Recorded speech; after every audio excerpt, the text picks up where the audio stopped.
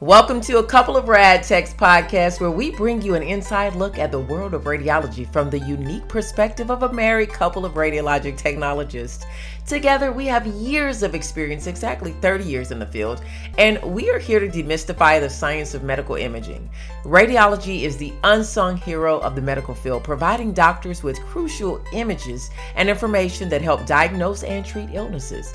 Join us as we explore the latest techniques, technologies, and innovations in radiology and discover the vital role we play in the healthcare industry. So come along for the ride as we share our passion for radiology as a married couple.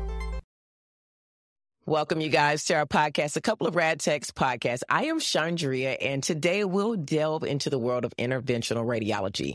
Join me as I interview a seasoned technologist, Lake Odom. Lake Odom is coming from North Carolina. He is an interventional radiologic technologist, a trainer, an educator, and we're going to talk all things interventional. So if that interests you, if you've never heard of it, if you want to know more, if you're a radiologic technology student, definitely tune into this podcast. Welcome, Lake, to our podcast, and tell us who you are, what it is that you do for our audience. Sure, thanks.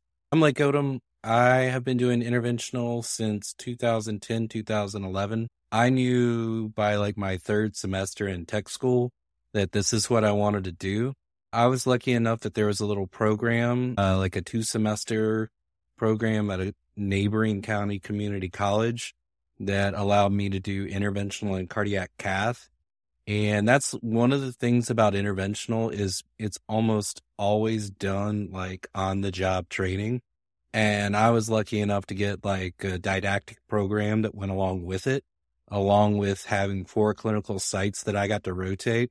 So, I mean, 3 of those were cardiac cath related, but it allowed me to work with a bunch of different doctors and understand a bunch of different perspectives, which is one of the best things that you can be in interventional is have a background of different ways to do the same thing.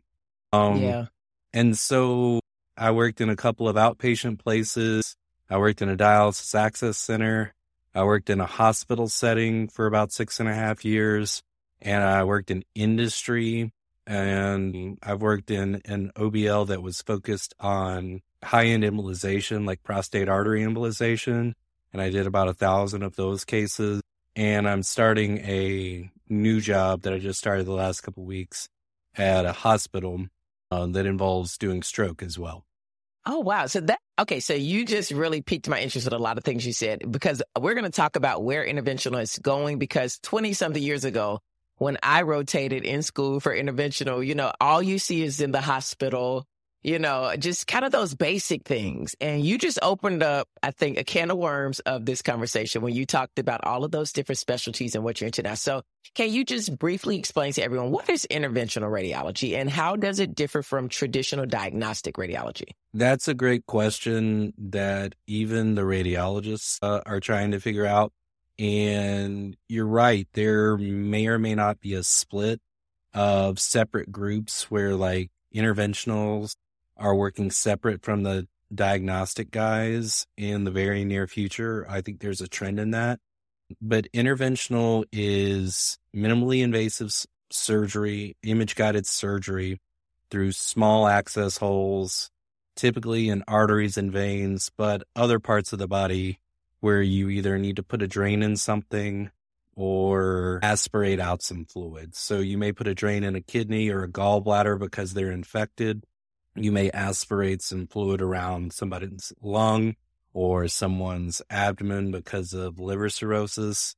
And you may work on their arteries all throughout their body or their venous system for pelvic congestion in women, a varicocele in men, or dialysis access, keeping people able to be on those machines and run appropriately when they get on the dialysis machine through their arterial to venous system. So hemodialysis. Hemodialysis. Yeah. My dad was on dialysis for 18 years, so I'm pretty familiar with that. Yeah. So that site, it would be an interventionalist or a interventional nephrologist in an outpatient setting. Their job to maintain that access And if that access fails, they'll put in a temporary or permanent dialysis access. And there's even endovascular ways to create fistulas now with either magnets or like an ultrasound like hook thing. Okay, so you talked about, I want to kind of go back because there are going to be people listening who are saying, oh, that's exciting. I want to get into interventional. Oh, he mentioned surgery. And I mean, you talked about getting into the vascular system. So, there are some people, they are really into that. And then you mentioned you could do it in an outpatient setting. Most people think surgery in a hospital, down, scrub in. But we're talking a type of radiology surgery where it can either be done outpatient as well. So what inspired you to go in a path of the career of interventional radiology? Yeah. So, and this isn't to take away from anything in diagnostic, but I just enjoyed being an active part of patient care when, if you see something, say you see a broken arm on x-ray, it's somebody else's job to fix it. Now, if I see a broken vessel or something, it's our job to fix it. So switching into that more active part of care was something that really excited me about interventional. And it just moves at this pace where you're always doing something new, even if it's the same procedure every time. There's something different about it.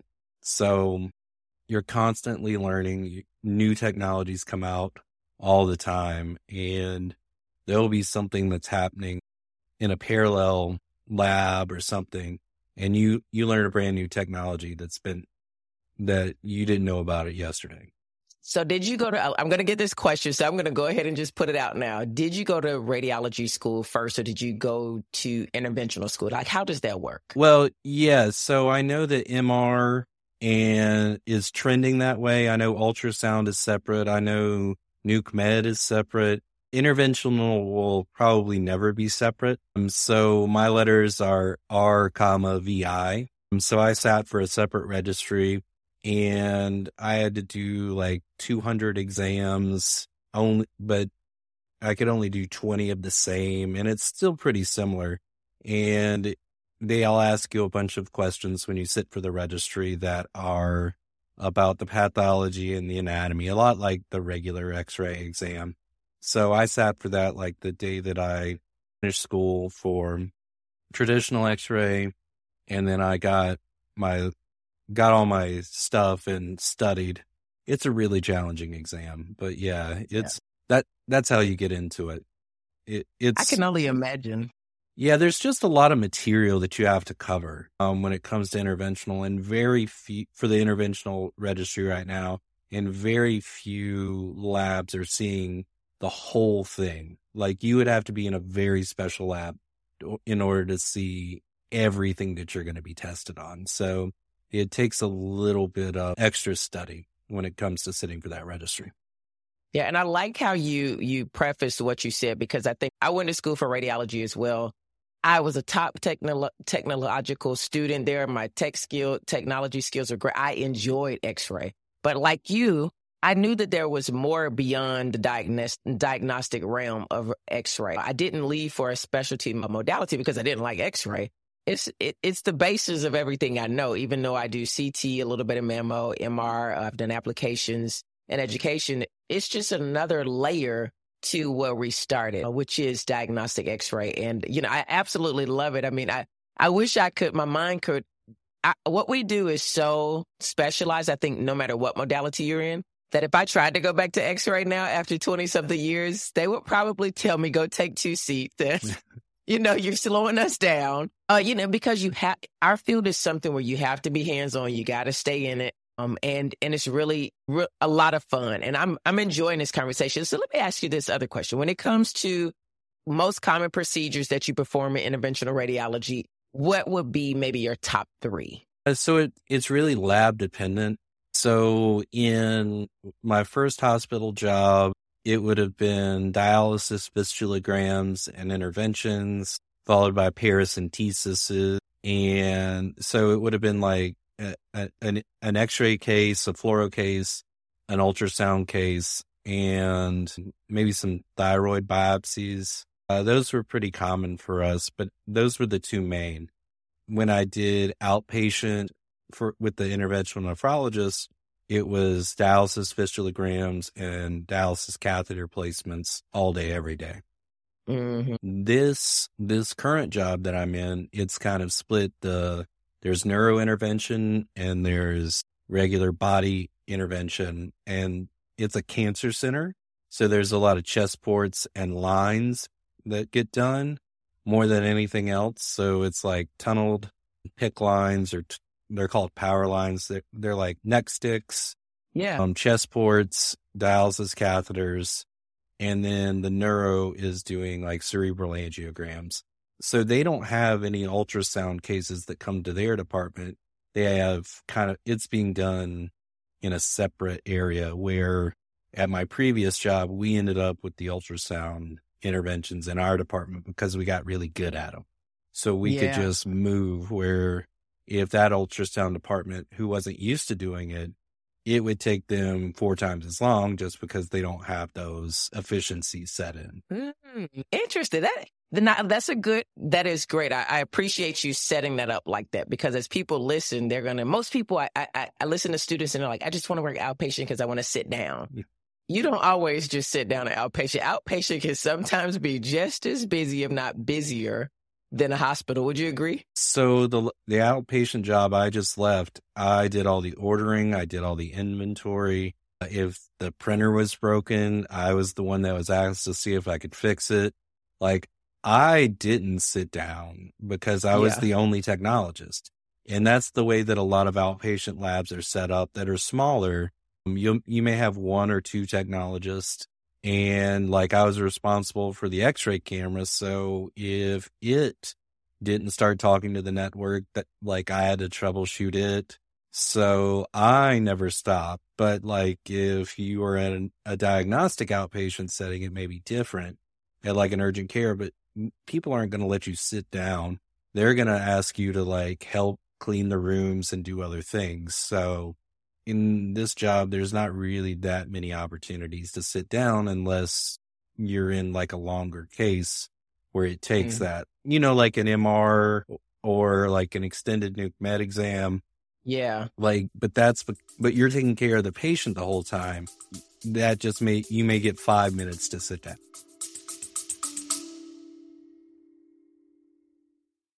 Feeling like a popsicle in the hospital? Well, ditch the hospital chills. Scrubmates, a base layer designed by a healthcare professional, understands the struggles of staying warm.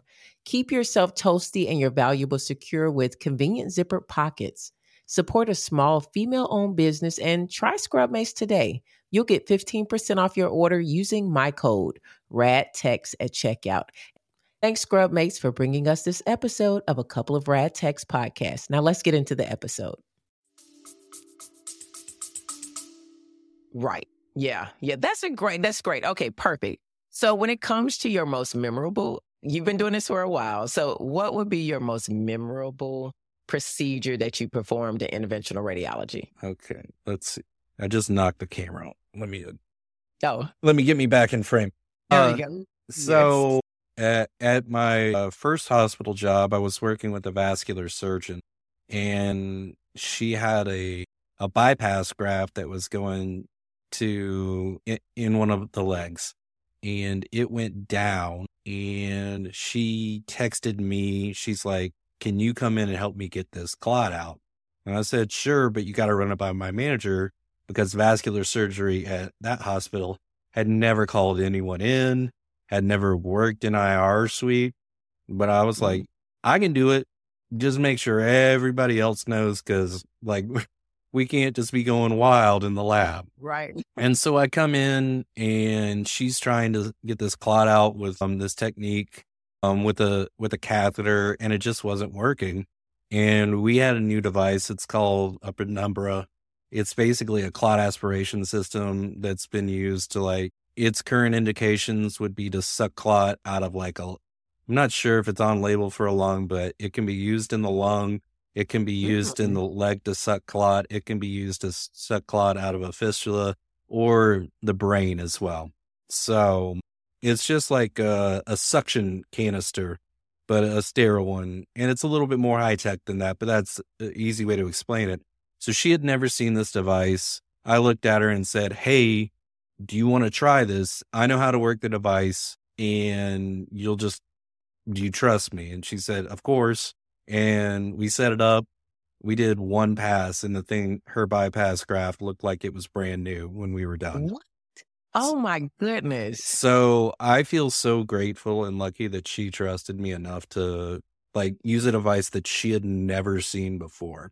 So it was just it was just really nice that she trusted me. So that's one of my favorite stories to tell people. That is a really good story, because I know you've run into this all the time, where people think literally we just hand doctors tools, we just press buttons, we just we're just there. All we do is get the interventional. My rotation through interventional, I think I did like a couple months, because I finished all of my clinical exams in school the first year instead of taking the 2 years, because I really wanted to rotate through everything radiology had. I enjoyed interventional. I was offered a job to learn on a job once I graduated school. I just wasn't able to take a lot of the call. That's why I didn't take it. But it was one of the top things. And just because of what you just said, I think really is going to be one of my sound bites, because people really need to understand, and technologists need to understand too. Radiologic technologists need to understand that we are very essential to the field. Doctors do look to us, especially when we are highly skilled at what we do, which obviously you are. That a doctor who has never even used interventional before called and said, "Hey, can we do it?" And you were able to, you knew your tools, you knew your job, and able to actually use something for the benefit of the patient. And that was actually my next question. How did it benefit the patient? Can you talk a little bit more? Because I can see it as you're talking. Like, I saw the whole story as you were talking. I can see, I don't know what the device looks like, but I can see, what's going on in the x-ray and see it clearing that out. What exactly is it that you guys, if you could kind of paint it for our listeners, people that don't really know anything about it, how would you kind of portray that as to what happened? Because I'm thinking vacuum and I see this clot getting sucked out. Yeah. And that's exciting. So basically you have this line of contrast that's going down and just stops. And then there's a gap and the contrast starts. So you can just imagine that this chunk that's like this big on one side of the contrast and the other is just blank. And if you take the device and run it past the clot and you turn the aspiration on and you pull it back through, it'll just pick up the clot. And you can watch how fast the blood is moving through the line to know whether or not you're just pulling straight blood or if you've got into a clot. And so we did one pass. It made the sound that it was supposed to make, and then it was just running like freely. So you knew that it was in flowing blood, grabbed something, and then was back in flowing blood. So you knew it grabbed something. And then you manage it with the little switch to turn the suction on and off in the line. And we just took a picture and the gap was gone, or the blank space was gone. And that's why he's an educator, you guys.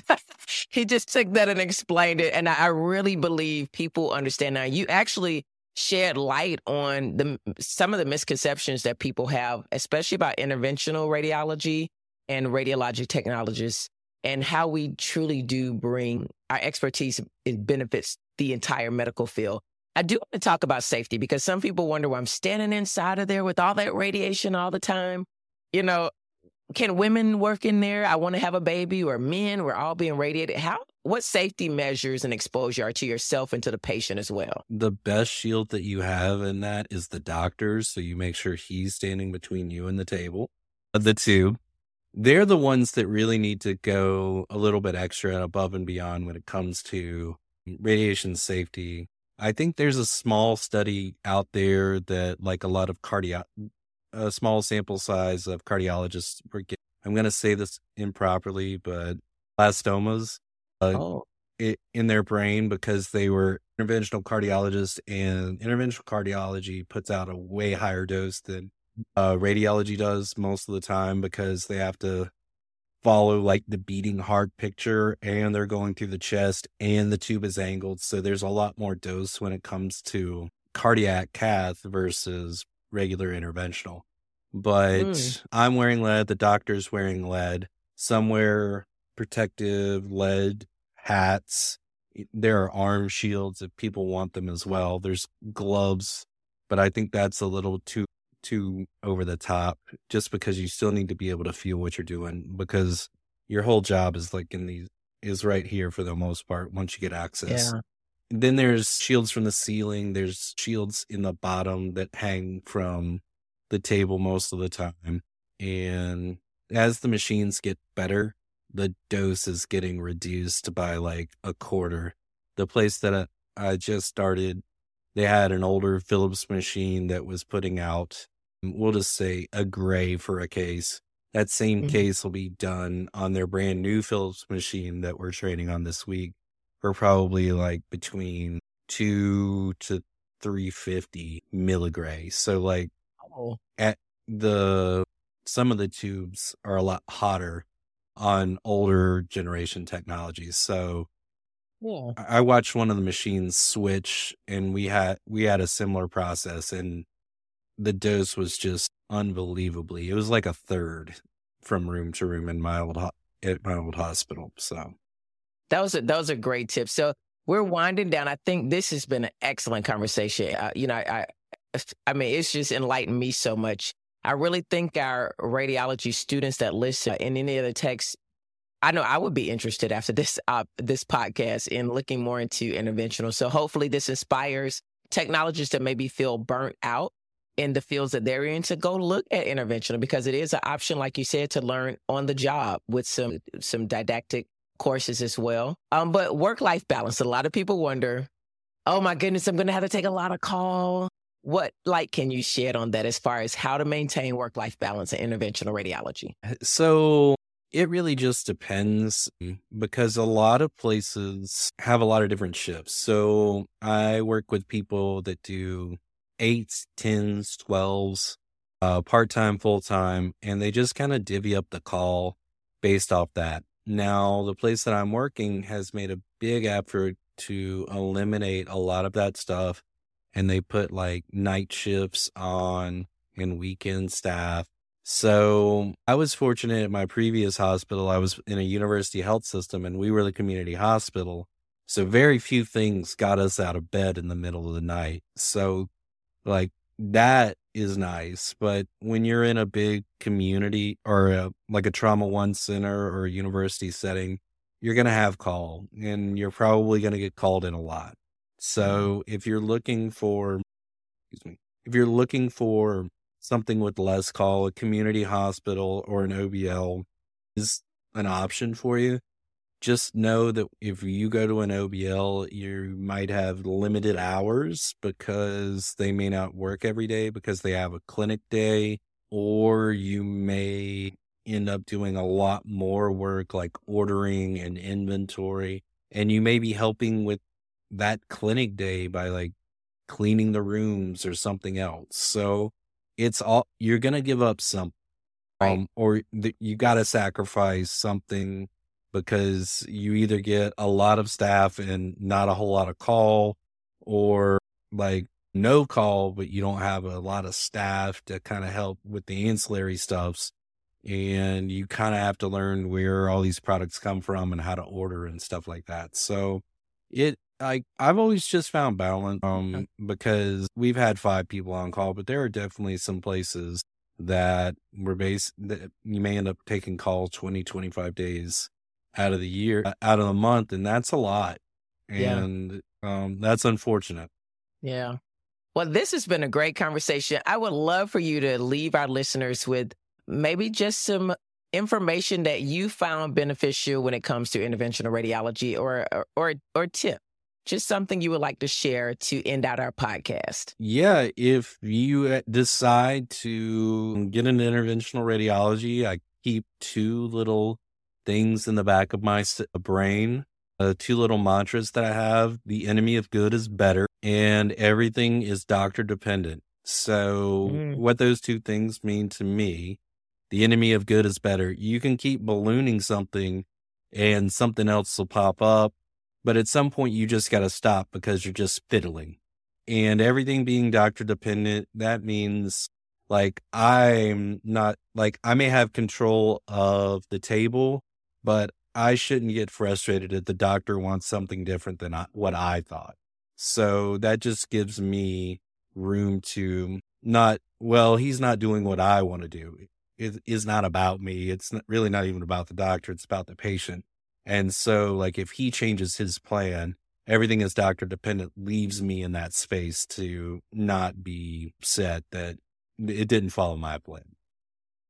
Well, you have left us with a lot of good information about intervention. I hope you come back and share more of your years of experience, not only as a technologist in interventional radiology, but in education and training, because these are conversations in our field that we need to continue to have, because many people get into radiology and don't understand the opportunities that they have in this field. You do not have to leave radiology. I mean, 21 years, I have only scratched the surface, and there's so many more things that I could do. And I'm grateful to this field and grateful for you for being a guest on the podcast and sharing about interventional radiology. Thank you for having me. I hope you enjoyed this podcast today. Thank you so much for listening. This is just one of the many free resources I offer to my clients to dump unhealthy habits and begin living. Be sure to visit my website for more free resources and health coaching. Again, thank you for listening. Be sure to subscribe, leave a review, and share this podcast with others so they can join the Let's Chit Chat podcast. Have a great day, you guys. See you next episode.